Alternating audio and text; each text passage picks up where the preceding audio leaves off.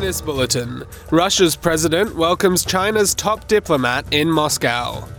Australia and the Philippines consider joint patrols in the disputed South China Sea. And in sport, celebration for the Matildas after a 3-0 win over Jamaica. With the latest from the SBS Newsroom, I'm Sam Dover.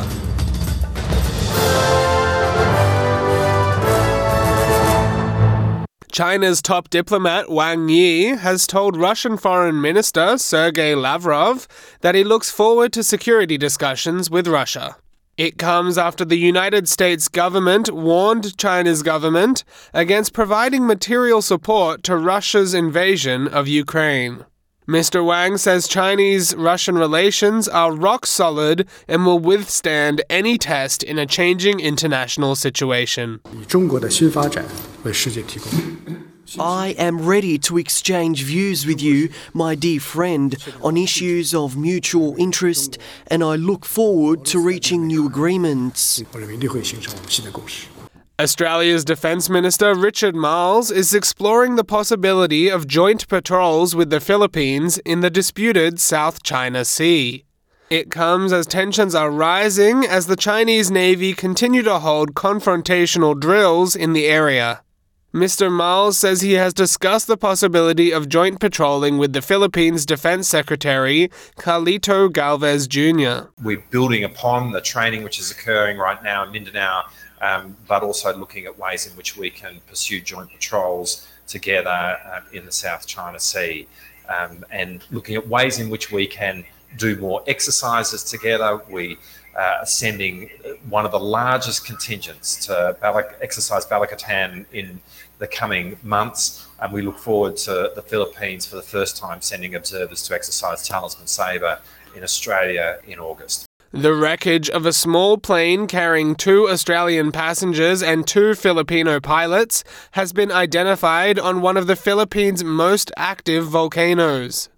The Philippines' Civil Aviation Authority says the condition of the crew and passengers is not yet known because the site has not been reached by the search and rescue team. But 2 soldiers helping in the search have been confirmed dead after being shot by 5 suspected Communist New People's Army guerrilla fighters in a market where they were buying supplies.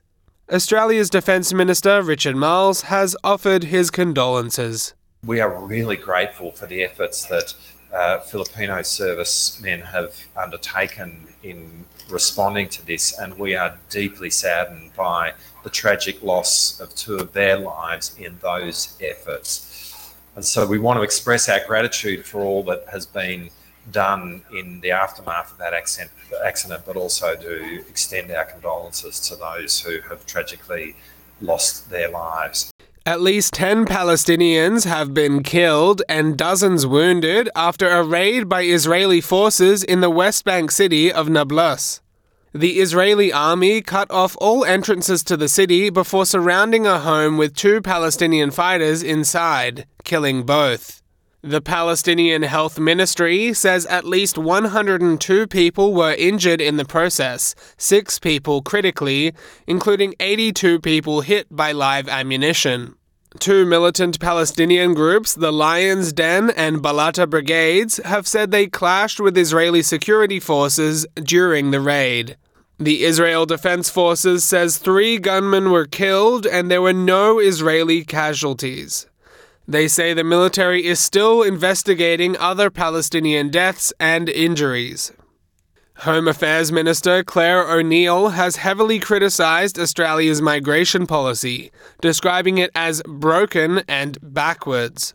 During her keynote speech at the 2023 Workforce Summit in Sydney, Ms. O'Neill called for a complete overhaul of the system, arguing that Australia's migration strategy has moved away from granting permanent residency and now leaves people in a constant state of temporariness.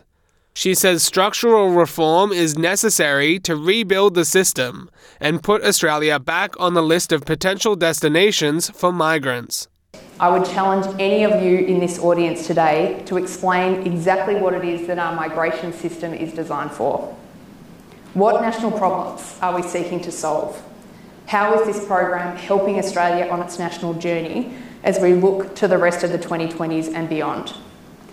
I have been Home Affairs Minister now for 8 months, and no one yet has been able to answer these completely basic and fundamental questions. And in sport, the Matildas will be hoping that more silverware is on its way this year after capping an undefeated Cup of Nations campaign with a 3-0 win over Jamaica.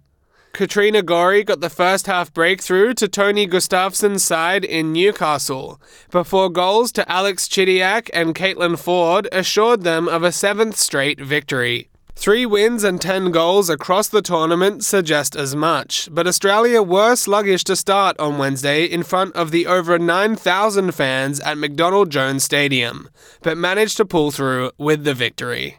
I'm Sam Dover, and that's the latest from the SBS Newsroom.